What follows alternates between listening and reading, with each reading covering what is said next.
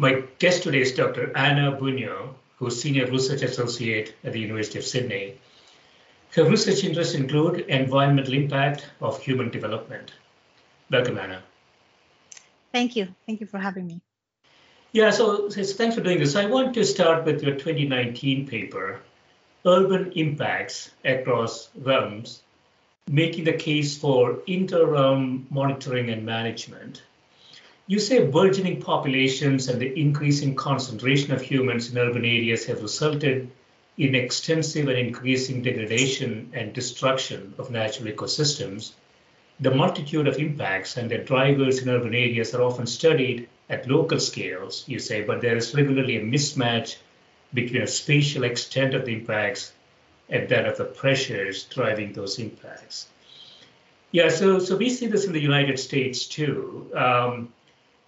People get excited about solving sort of localized, identifiable, tangible problems with perhaps short-term solutions. But you're talking about here is more of a systemic impact on the environment, right? And we have to deal with that differently from just sort of band-aiding things. That at least that's the way that I understand it. Yes, I think we usually tend to think, okay, we have an area that, for example, we have a bit of deforestation, right? Maybe to do a bit of a develop a small town, expand a town or a city. And we tend to think of, okay, how many species did we lost, and how many, by that deforestation, and how many plants did we lost, and the capacity of maybe fix CO2 and all that kind of thing. But then there is more like that. There are wider impacts in space and scale, because what happens is when you do that deforestation and you start building roads and you start building houses, you basically install the stormwater system and sewage. And what happens there is, when it rains, all the water that used to be infiltrated down the soil, feeding the plants and the animals, and also going down and potentially feeding the groundwater, or maybe even the rivers around it, all that gets funneled and channeled into the stormwater systems, collecting a lot of, contaminants in the way, either litter, the things that we see in the streets, but also a lot of smaller contaminants and things like fertilizers in the gardens, for example, and little bits of rubber from the tires and stuff like that. And that all gets then channeled out into some close water body, the closest that the city or the town has. And usually that stormwater system is not, that water is not really treated as sewage is. And so we don't only have the impact of removing that vegetation, the biodiversity at the moment of development, but we have long-term impacts of that development in the wider ecosystem and at a larger scale than is usually considered. Water connects everything. So if water flows, there will be some contaminants going with it. Yeah, and it's sort of there's a lot of interrelationships there, right? It's clearly a non-linear system. As I mentioned, I used to be a civil engineer. My dad is a professor of civil engineering, civil structural engineering, and he has done a lot of construction. I haven't, and I have a lot of friends from engineering schools, who talk about modern construction methods, modern ways to, really put up very tall buildings and so on. But what you're talking about here is sort of the toxicity permeates the environment, right? It kind of feeds in itself. And over time, you have a problem that is really not solvable unless we sort of intervene systematically across a large part of the system. Yes, absolutely. And I think the solutions here, they have to be have to be small solutions. Everybody in their houses can set up rain gardens, and we harvest stormwater nowadays and things like that, and all that helps a lot. And I think the accumulation, and that is a very interesting question. We really have no idea. There's for sure there's models, but no actual empirical data of how the accumulation of those little interventions that every homeowner can do, how they add up to a change, to a bigger change. We really have very little idea of what that looks like. Is it possible though? Is it possible? So suppose, once you identify a problem, and as you argue here, it is sort of a large problem that affects a large area, a lot of things sort of interrelated. Is it possible to tackle that house by house and person by person? Or do we need a more systemic intervention? We need it all. Of course we do. We need, I think that, governments need to take their role in this, processing and cleaning stormwater as much as they do in sewage. That can be, a policy change around the topic. And plus, if everybody in their household, government cannot tell you what to do on your little piece of land. So it's about all of us individually as well adding to that. So if we reduce the volume of that stormwater, because there's two things happening here. We have the contaminants coming down, but we do have a greatest volume of the fresh water coming into our coastal systems, because a lot of that water used to be infiltrated down into the soil, and now it's washed out directly. So households have a big role to play in also reducing the volume of stormwater that they basically put back into the system. So I think it should be my idea, my utopia is that it's everybody chips in, and that is only considering one aspect of this. Yeah, so you talk about in the paper sort of intrinsic impacts. You say sort of terrestrial habitats, but also aquatic extrinsic impacts. So could you talk a bit about that? How you differentiate between those? Yes, I think that the idea of this is most of our activities occur on land, and and a lot of those activities produce waste and have some kind of impact in the ecosystem surrounding them. And the stormwater is one example of those. But there is also a certain amount of activities that occur in the sea. Yeah, we're talking about shipping and recreational and fishing potentially as well. We're talking about coastal development and the actual modification and construction of seawalls and breakwaters and that kind of thing. So those activities that are in the system, in the marine system, and as a marine ecologist, as my focus, those is what I call intrinsic activities that have an impact on the system where the activity occurs. I guess the point of that paper was to try to say, but activities that do not necessarily occur in the sea also have impacts at the sea, and those are what I'm calling extrinsic. Because often we forget that the impacts, there's a mismatch, that impacts have a wider spatial, activities have a wider spatial, the impacts of activities are wider in spatial scale than the activity itself. Yeah, and water is at the center of this in some sense, right? So all the toxicity that we talk about, and increasingly in the modern world, we have a lot of toxicity around pharmaceutical products. There are a lot of stuff going into the water from that perspective.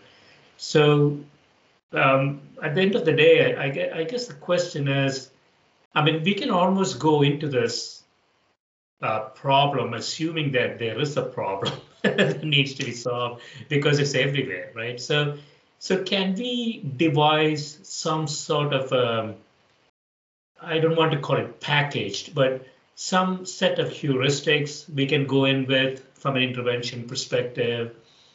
Can we sort of optimize the limited resources that countries have to take care of this problem in some way?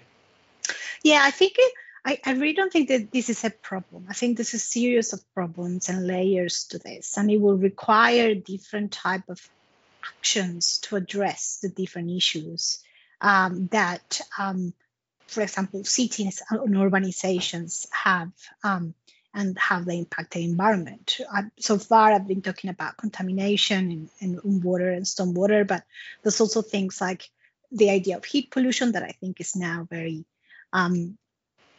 but people are having to understand a bit more that if you add greenery to cities, it's kind of dumps a bit that idea of heat pollution. We have no idea how that heat pollution in the city affects aquatic environments. We have very little information about that. There is noise pollution, there's light pollution as well.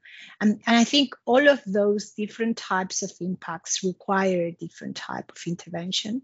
And so I guess that's the complexity and of this issue. It's not one, it's several. And it's about what I'm trying to propose, and always trying to, we need to find a compromise. I live in a city, I grew up in the city, I still live in a city. So how can we find a compromise to, still have a good quality of life and live in cities and highly urbanized areas? A lot of us do, but at the same time, trying to protect the environment around us. We are designing and tackling, if you want, impact by impact from a scientific perspective. We are trying to find solutions to all of these independent problems. And ecology is weird now. There's a big term that we call now nature-based solutions, which are those where we use living organisms to try to reintroduce them or put them in areas maybe where we have developed and urbanized, to try to kind of counteract or mitigate some of these impacts. And there's a variety of tools that we are testing, have been testing for a good amount of decades, and continue testing now.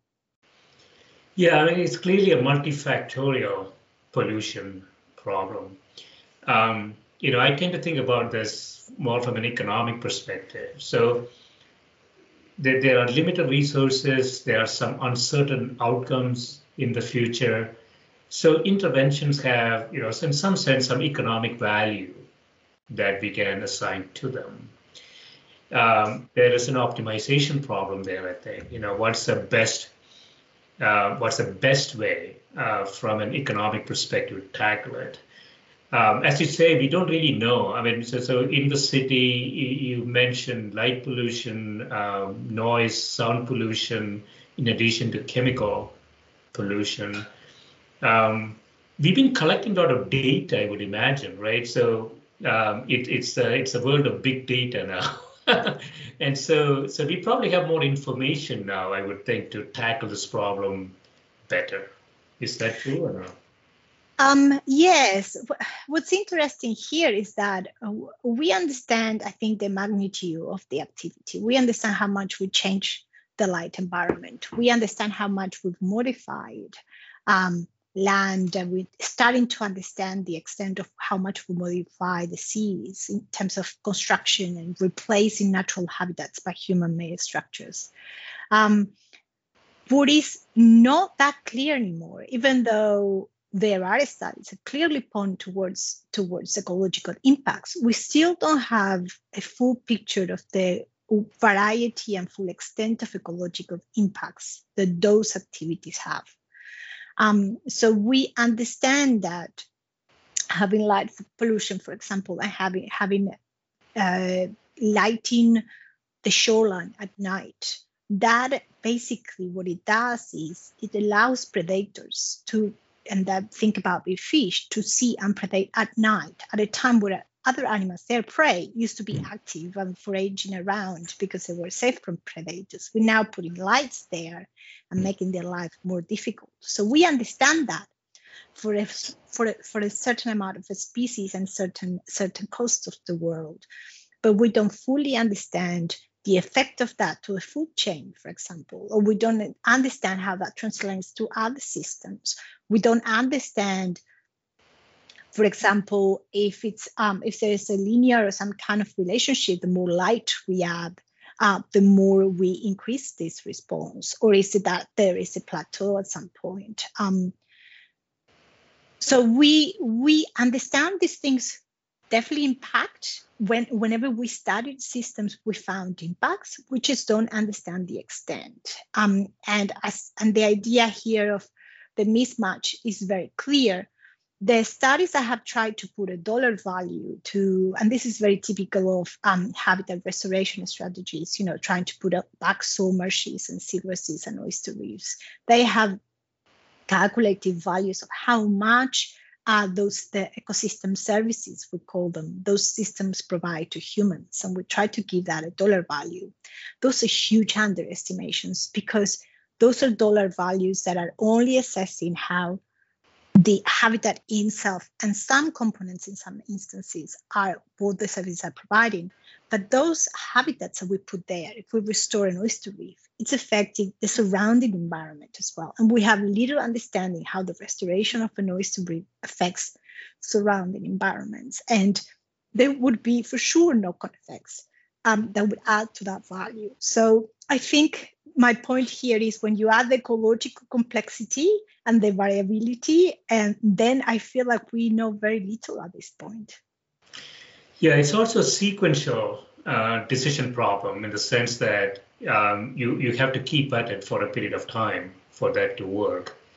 And when there's an environmental change, there are winners and losers. So what is going to lose is sort of biodiversity, right? So it is, if you change the environment, some species are going to dominate that. I mean, we have seen that in a lot of different places. And when some species start to dominate, it may be a very unstable system because there isn't enough diversity in the system, right? So that's one of the issues that I think we are dealing with here. Yes, absolutely. So I guess that that is a very good point. I guess you go to the core of why do we care so much about biodiversity, and why should we care about how many species are there? And I think at the core of that is this idea of functional redundancy. So if you have a lot of species, each species plays a role in the ecosystem. Plants are primary producers. They use light to photosynthesize and produce energy. They're the base of the food chain. And the more diversity of plants you have, and the more, and that's one function. There's a lot of different functions in the system. So the more species you have performing that function, if something happens, if there's some, huge storm, a tsunami, an earthquake, if whatever happens, we lose one of those, there is redundancy in the system. There's other species that can occupy, step up, and cover for the function lost for that species. But if you have a system that has only a few species, you don't have that functional diversity. You lose one of those, and the system goes to collapse.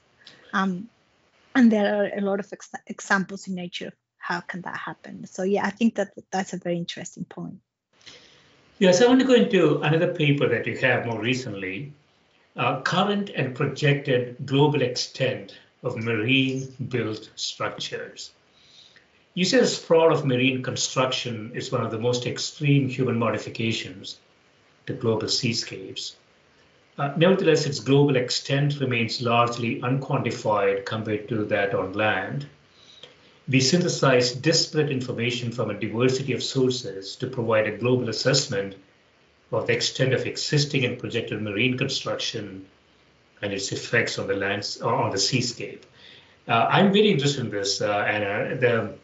So I grew up in South India, very close to the coast, and I live in the U.S. now, very close to the water as well. And I think you have some sort of country-wide metrics in this paper, if I remember correctly, because these developments have been sort of non-uniform, right? Different countries have been more aggressive and less aggressive with marine-built structures. Is that true? Yes. Yes. So there are things I think explained here. One is surely countries have, I would say that whenever there's a high density of population, you get a lot more coastal development. Now, what that looks like is more related to the country, to the whether they're developing country or not, or even whether they're a country that has huge cities, or a country that where the coastline is less populated. So you do get a variety of different modifications that we have done on coastlines. So you have areas like Europe and the Mediterranean, where they have modified and added breakwaters and seawalls. And they basically have lined the shoreline with all these human-built structures. By doing that, they got rid of things like salt marsh and mangrove forests, and they have also got rid potentially of things like sandy beaches and things like that, or even maybe they were not that sandy, they were a bit more shelly, so they were not nice for people. So why don't we put a seawall there? We reclaim that line. So some countries have gone, have more potentially need for space, so land reclamation has been a big impact in the marine environment. And that is when we basically use low-lying areas, are usually salt marsh, that are really at the fringe between terrestrial and marine, and fill it up, lift it out a bit so that we can construct over it. But some areas, like for example, in China, whether they have done things like this, but in China and generally in Asia, most of the salt marshes and mangroves have been modified into aquaculture farms, and it's a different type of development, but they have been very severely changed. And mangroves are big trees; they had to get rid of to build a lot of prawn ponds, and a lot of these areas are very important in the coastal marine ecosystems. Coastal marine ecosystems are the most productive and the most diverse in the marine world. So that's where most of the primary productivity occurs, and it's the area that basically feeds a lot of the activity that is happening deeper and into the oceans. So the modifying and losing a lot of these habitats, and also in a lot of cases is losing the area, not just losing the habitat itself, like the mangrove converting it into, but we also lost area because we converted sea area or marine area into land. And all of that has effects at the global scale that I don't think we started to grasp. But we understand the loss in biodiversity directly because of the replacement. But how that is affecting the bigger biodiversity, the bigger functioning of the seas, that is a lot less understood. Yeah. Environment like the climate is really difficult to predict in the long term. And so any short-term interventions without a real sort of systematic thinking, at least for the long term, is going to be suboptimum. And, I was wondering, Anna, so, we have global warming, sea levels are apparently rising, and there will be more interventions around the sea to land boundary, and I think that's only going to increase, right? So I don't know much about this. So in India, for instance, I don't see a lot of development. Maybe I haven't been back for many years, so I don't really know. In the US, we are very aggressive, about really, putting walls and, really sort of keeping the sea away from us.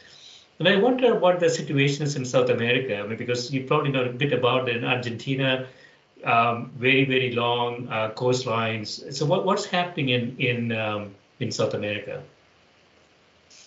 So I guess the biggest activity is probably around Brazil. In Brazil, they are a country that grow. The culture is around the sea, and the biggest cities is around the sea, and most of the population is really laying around the sea. And there are different things happening in Brazil. There's some areas where some cities that are more touristic. There's huge amount of development in terms of marinas, for example. I have to do a lot more with recreational activities, whereas there's other cities that are more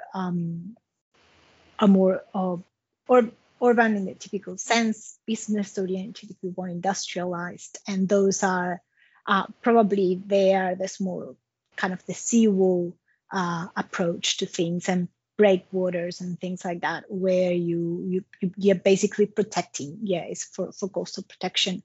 A lot of South America is, and especially Argentina, where I come from, the biggest coastal cities are really on the river. They're not on the sea. And our coast is actually very low populated. So we do have entrances of ports that have huge breakwaters and things like that. But the big modifications haven't happened yet, not to the extent that it has happened to other places. So I guess it really is a country by country scenario there, and we are in collaboration with researchers from Sao Paulo at the moment. They're trying to understand the extent of that modification in Brazil, because one of the challenges we found when writing this article was that most of the information that was available was of those of developing countries. So it was very hard to find information on marine infrastructure for developing countries. So it's it is a big effort that they're going through to map and try to understand how much of their shoreline has been modified. That's happening right now. So I might tell you about it in a year or so. I mean, the scary part is two things are interacting here. One is the global warming. And generally, you're trying to intervene to protect the seashore, so to speak. But in doing so, you are also affecting the environment quite drastically, and the sort of the ecosystem in the sea quite drastically. And we haven't really analyzed how these two effects are going to interrelate with each other. Higher and higher walls are going to go up at the sea, and I'm not sure if people have really thought through what the impact of that is going to be on the environment. Yeah, absolutely.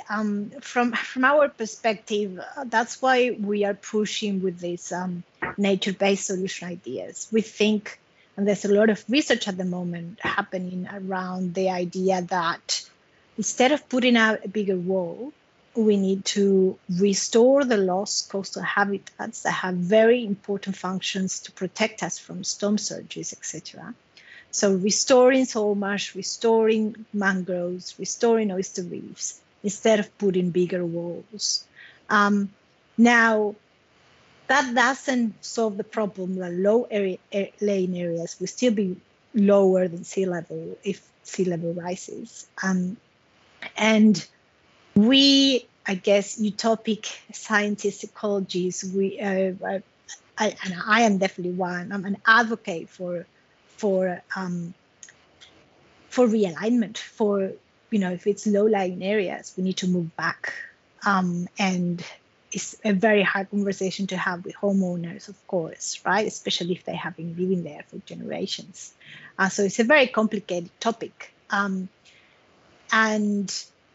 But we don't see how any wall or any human-built structure will be stronger than nature. I guess it's maybe a pessimistic, my pessimistic view of the situation right now. But in terms of a lot of the, apart from sea level rise, in terms of the other changes in climate that are coming in with changes that are happening with climate change.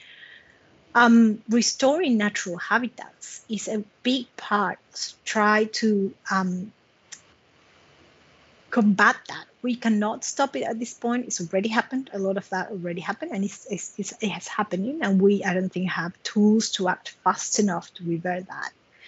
But if we start early, we can at least minimize the impacts as much as we can. Potentially, at some point, we'll get to a point, if we act in a scale enough, that we can reverse them. But we won't do that if we're still sitting and waiting for ideas to come in. Yeah, and I've been sort of fascinated by the cultural variation around this. So in the US, we would love to be right by the water, so we want to build a house that's almost projecting into the water. I'm not sure if that's the case around the world. So I don't know about China, but I don't know much about India either, but it seems like people tend to move a little bit further away from the seashore before they build. And I don't know about Argentina and Brazil. Big cities in Brazil and Argentina appear to be away from the sea, which is not the case in India, for instance. I don't know about China that much. And so do you see sort of a huge cultural variation here in terms of how people think? I don't know about Southern Europe. I traveled a bit there, but I don't see people building right by the sea. It's a block away from the sea, typically. These are questions I ask myself all the time. Australians also love to live right by the sea. And I pass by those houses on top of a cliff. And I wonder, are they being covered by insurance if the cliff falls? Cliffs are meant to fall. That's what they do. I'm or same as you. I pass by and I wonder what, did they have an engineering telling them, look, you might only have 50 years of this house. Eventually, you will be at the edge of this cliff and it will fall in the water. So I actually have a religion, as an ecologist, I really don't know what is the culture and how much of a role do insurance and even the government play at communicating to people that it's not a long-term strategy. It's fine if you want to build a house for your own lifetime, but if you're thinking of living that for generations, it's probably not the place to build a house. I don't know if that's well communicated. Yeah, this is a very interesting research question, Anna. So culture, government policies, insurance, all sort of interact on this human behavior. And I was thinking about, Japan. I wonder what the situation there is. That will be an interesting case study in itself. Yes, absolutely. I always wonder, because I love the view. I would love the idea of living inside the house. It's amazing. But yes, it's an interesting, I guess, gamble that people. Interesting gamble, yes. So I want to go to another paper that you have more recently. Below ground ecosystem engineers enhance biodiversity and function in a polluted ecosystem. So you said many important ecosystem functions are underpinned by below ground biodiversity and processes. Marine sediments, one of the most abundant habitats on Earth, are essential to the mineralization of organic matter. However, they are increasingly polluted by urban activities, leading to the loss of biodiversity and the functions they provide. So we talked a bit about this. And so this is that non-linear effect again, right? We can really see how things sort of going to come together in 5, 10, 15, 20 years from now, because there's so many things going on, right, which we don't really have a good idea about, it seems. Yes, yes, and I think this is aggravated by the fact that there are some habitats that we, even ecologists, we have been, if you want, kind of even have forgotten. And there are a series of articles that spanned a few decades talking about how much we've forgotten marine sediment biodiversity and the importance that they have in ecosystems. So when we talk about habitat restoration, usually we talk about those habitat forming species, the oysters and the so much that I was talking about before. But we forget the sediments themselves are a very important habitat. And I think it's interesting because for, I guess, a layperson, sediments seem to be lifeless, and I don't blame them for that. It took me a while as well to get to appreciate them myself, even knowing what's the biodiversities in them. But as ecologists, we should know better.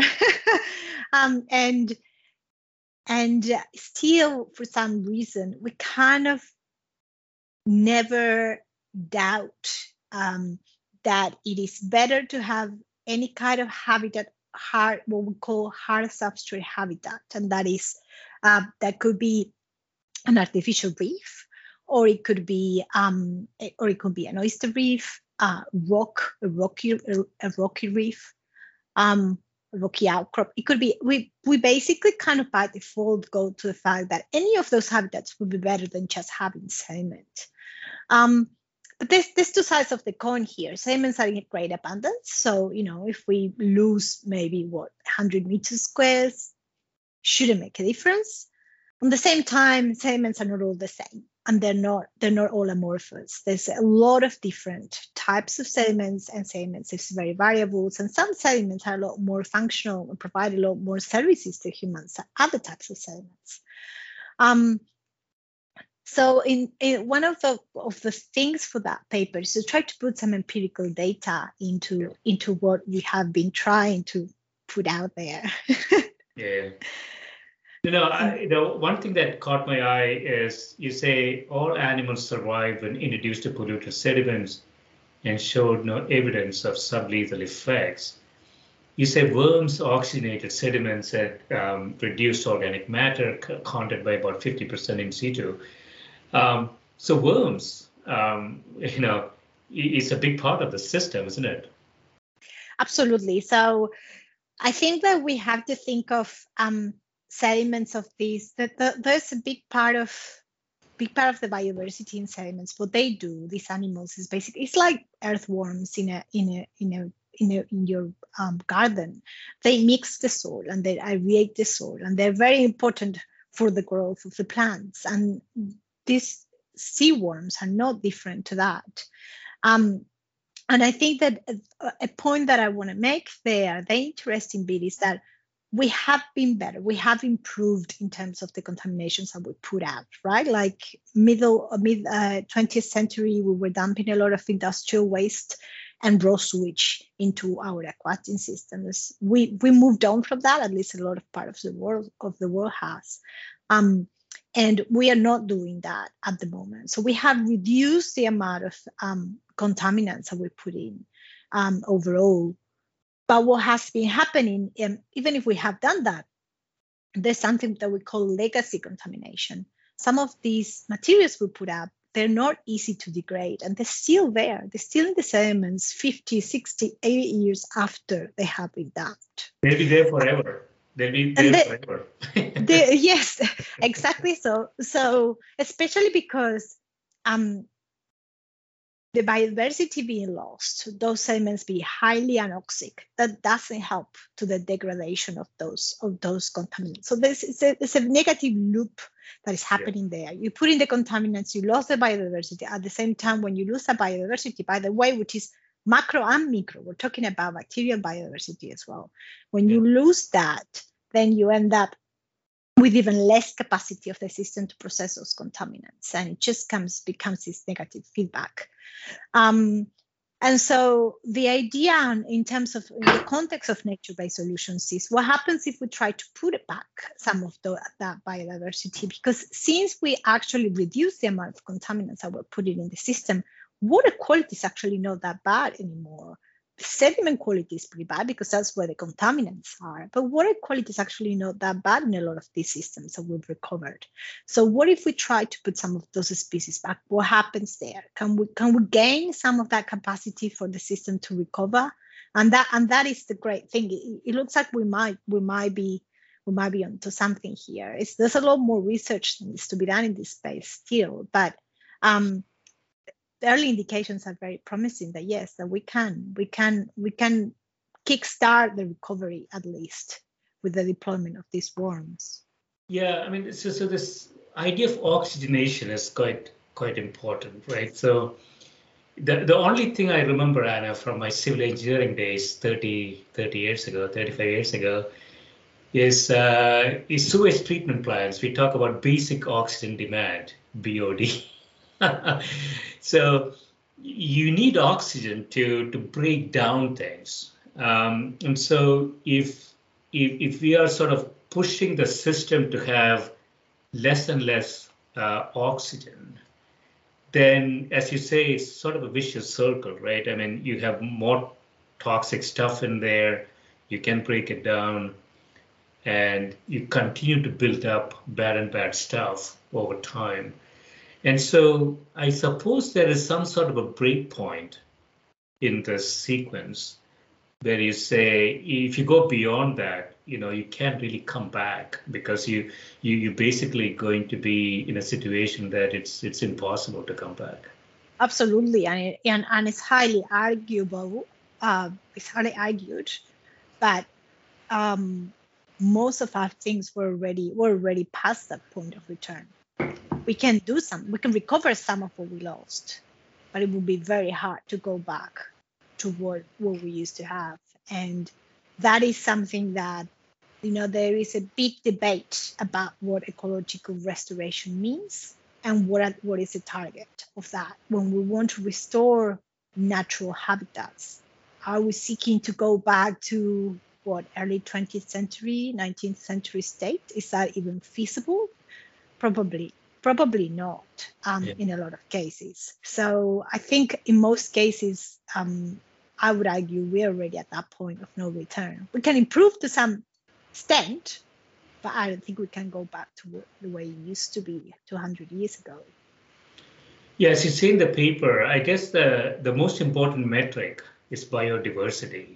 So once we start to lose it, it gets to a critical point, then we know things are going to be bad from there. So we can measure this, we can monitor it. I don't know if we have enough power to bring things back when things are really bad shape. That part I don't know. Well, there's some species that have been lost, right? You cannot bring back a species that's completely lost. Yeah. So what can happen is, if you lost a species locally but it's present around, you can bring it back from the surrounding areas. That is something that can happen, but you cannot really, bring back to life. I mean, we might in the future. There is definitely development around that area if we have genetic material to do it, and that is a full-on different discussion about how to do that. But it is very interesting that at this point, for example, we don't use the word pristine environments. So, for example, if I want to compare my restored, usually in a lot of these studies where we're trying to understand the impacts of something, we're trying to restore something, we compare it to a control site, right? Control site that is supposed to be the unmodified site. But it's usually somewhere, if you're very lucky, it's a marine park around the area or somewhere that has very little human intervention. The truth is, we have reached all corners of the world. This idea that even the activities in one part affect, everywhere. We have reached every corner. So we, in the scientific literature, at least in ecology, we don't use the word pristine. When we find a control, we would never say we're comparing to a pristine environment, because we don't believe anything is pristine anymore. Which is a very sad it's a very sad idea, but unfortunately I do think it's correct. Yeah, so I want to finish up with your the latest paper, linking habitat interactions and biodiversity within seascapes. So we already talked about this, but you talk about oyster reefs here, and Australia. We used to think Australia is pristine, Anna, not anymore. So, so, what's oyster reefs again? Where are you finding this data? So oyster reefs, you can think about them like it's a tempered version of a coral reef, if you want, because those are generations and generations of oysters that have grown on top of each other and basically have formed this core of oyster shell, which are the shell of the old generations, and kind of the top and the top veneer on top of it is a live oyster, like the current generation, if you want. So it is a reef. It is a hard structure that pops out from the bottom of the ocean, but it's all built 100% by oysters. And so, in the status quo, you say sediments close to oyster reefs had consistently greater amounts of organic matter, which in turn was possibly related to the number of taxa and a total abundance of faunal communities. So you can study these things and you can sort of measure toxicity in there, just like coral reefs in some ways. Yes. So I guess that the background for this is that Australia, and it's interesting you say you thought it was pristine, because Australia has a very interesting natural history. Early European colonizers when they arrived here, there was no good wood to build houses. So they started using oyster shell to produce mortar. So they used this local sandstone, plus the oyster shell for lime, and mortar to bind it all together, basically. Yeah. And what they did by doing that is very early in the first 100 years of colonization, they got rid of a huge amount of oyster reefs. They dredged them out completely. So we basically in Australia lost over 90% of the oyster reefs are gone. And they're gone, and they have been gone for so long. And there is an interesting paper about this from University of Adelaide. They have been erased from human memory. Generations, they haven't been seen around for generations. So it's only now, even though in the US, oyster reef has been something that has been restored in development for a while. Here in Australia, it's only in the last maybe 20 years or so that we have been really paying attention to that problem. And one of the interesting things when I got in and I kind of started approaching that that scenario and coming from this sediment perspective is we know the oysters produce a lot of feces and pseudofeces. They just got rid of those, and those deposited the sediments around them. And that adds a lot of organic matter to the sediments. And we do know that affects the function of those sediments, accelerates the processing of a lot of that organic matter. What we don't understand is whether they can play a role in detoxifying, like you say, in remediating some of the contaminants that potentially can come down from human activities that access contamination, and even fertilizers as well. There's a lot of nutrient contamination through the use of fertilizers in agricultural areas particularly. So and that is a very interesting point. The issue with that, I would say, and that is a question that I have been trying to address, the idea of putting back oysters in very contaminated areas and see what role they play in there, has been a bit difficult to do because oyster reefs occupy a big space. They're sharp, they're a boating hazard. So if I want to go and put an oyster reef in the middle of an urbanized area, it usually is not well received. So it has been a bit challenging for people here in Australia, the main group doing oyster restoration here is the Nature Conservancy, with which we are collaborating. Has been a bit challenging for them to choose the right spots in terms of, you have to not only find the right spot ecologically for it, but also socially and culturally, and from policy management, where can you put it out? So I guess, the idea of this paper was, okay, we have some remnant oyster reefs around the area. Some of them are in a more sandy sediment. That's kind of usually a sediment that is very oxygenated and devoid of organic matter. Some of them are in more a muddy environment. So can we compare how the oysters affect the sediments in those different environments, and see, to try to kind of predict what would happen, or have an idea of what would happen if we were to introduce those oysters in a highly polluted sediment. Unfortunately, we cannot do it at this point. I'm still trying. I haven't lost faith. We'll get there someday. Yeah, I mean, I don't know anything about this, Anna, but I'm wondering, there could be some applications of machine learning. We know a lot more about chemistry now. And so, ultimately, it's about oxygenation, right? Oxygen gets rid of bad stuff. If we can pump oxygen into these bad situations. And this is fundamentally calcium, isn't it?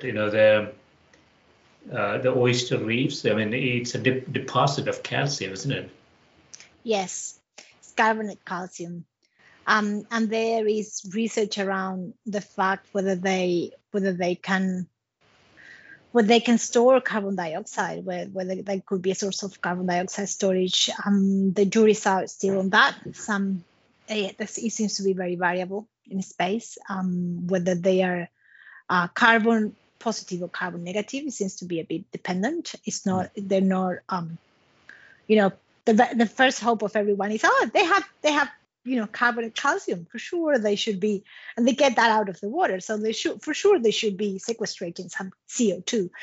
But unfortunately, that's not always the case. It's a bit dependent. But in terms of oxygenation, it's a very good point. The oysters themselves would not necessarily allow for the oxygenation of those sediments. In fact, they can do the opposite by adding more organic matter to those sediments and potentially have a lot. They can even reduce oxygenation even more. You talked about, I don't know how you call it, I forgot how you call that oxygen demand. We'll call it sediment oxygen demand. We have a similar measure to the one you were talking before.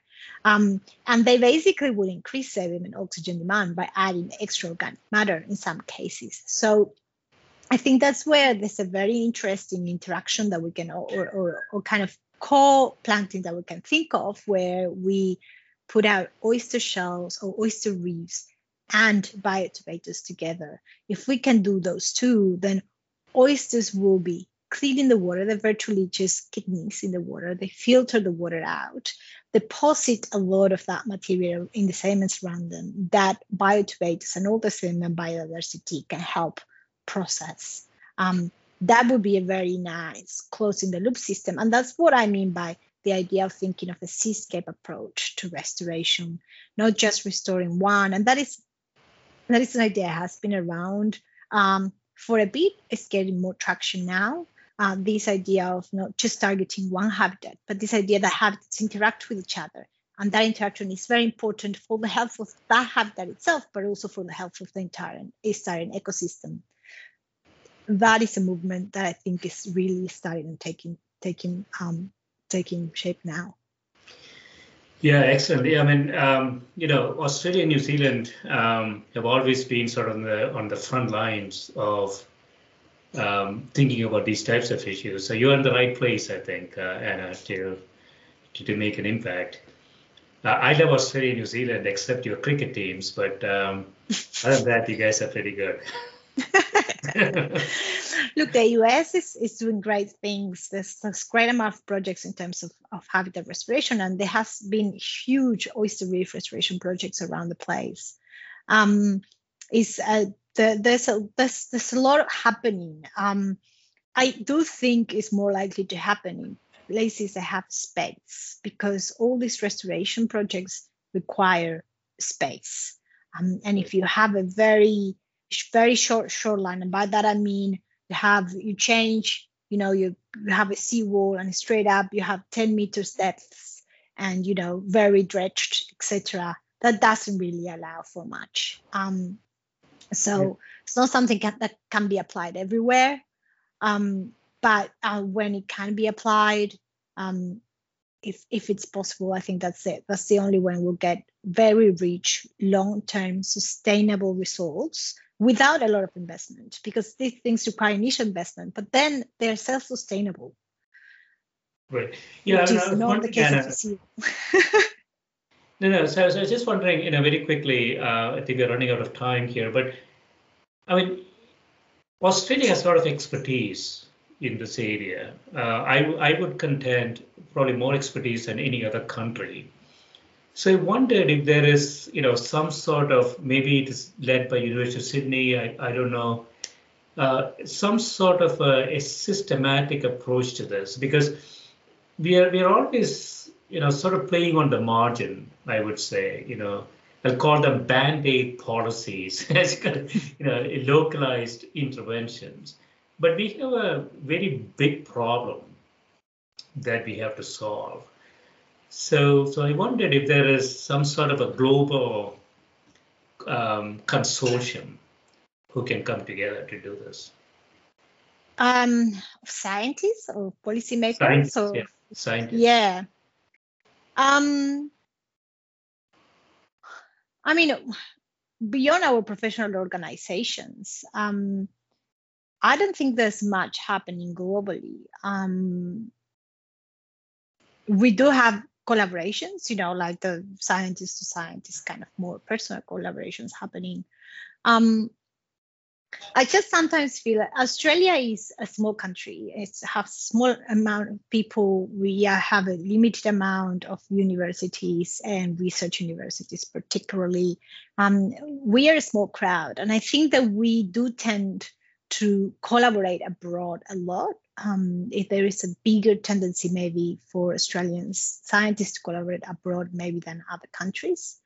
And I wonder if maybe that is part of what you see, as being, and we're trying to think global, usually solutions at a global scale. I haven't worked professionally in academia anywhere else, so I cannot say how different it is or not in the US. But here I do feel that we try to get solutions that have global applications, and that is definitely a big focus, at least in the longer term, right? Even though we do for sure do local experiments, always in mind is how can we apply these in other settings around the world. Excellent. Yeah, this has been great, Anna. Thanks so much for spending time with me. No, thank you very much. Thank you for inviting me. Absolutely. Thank you.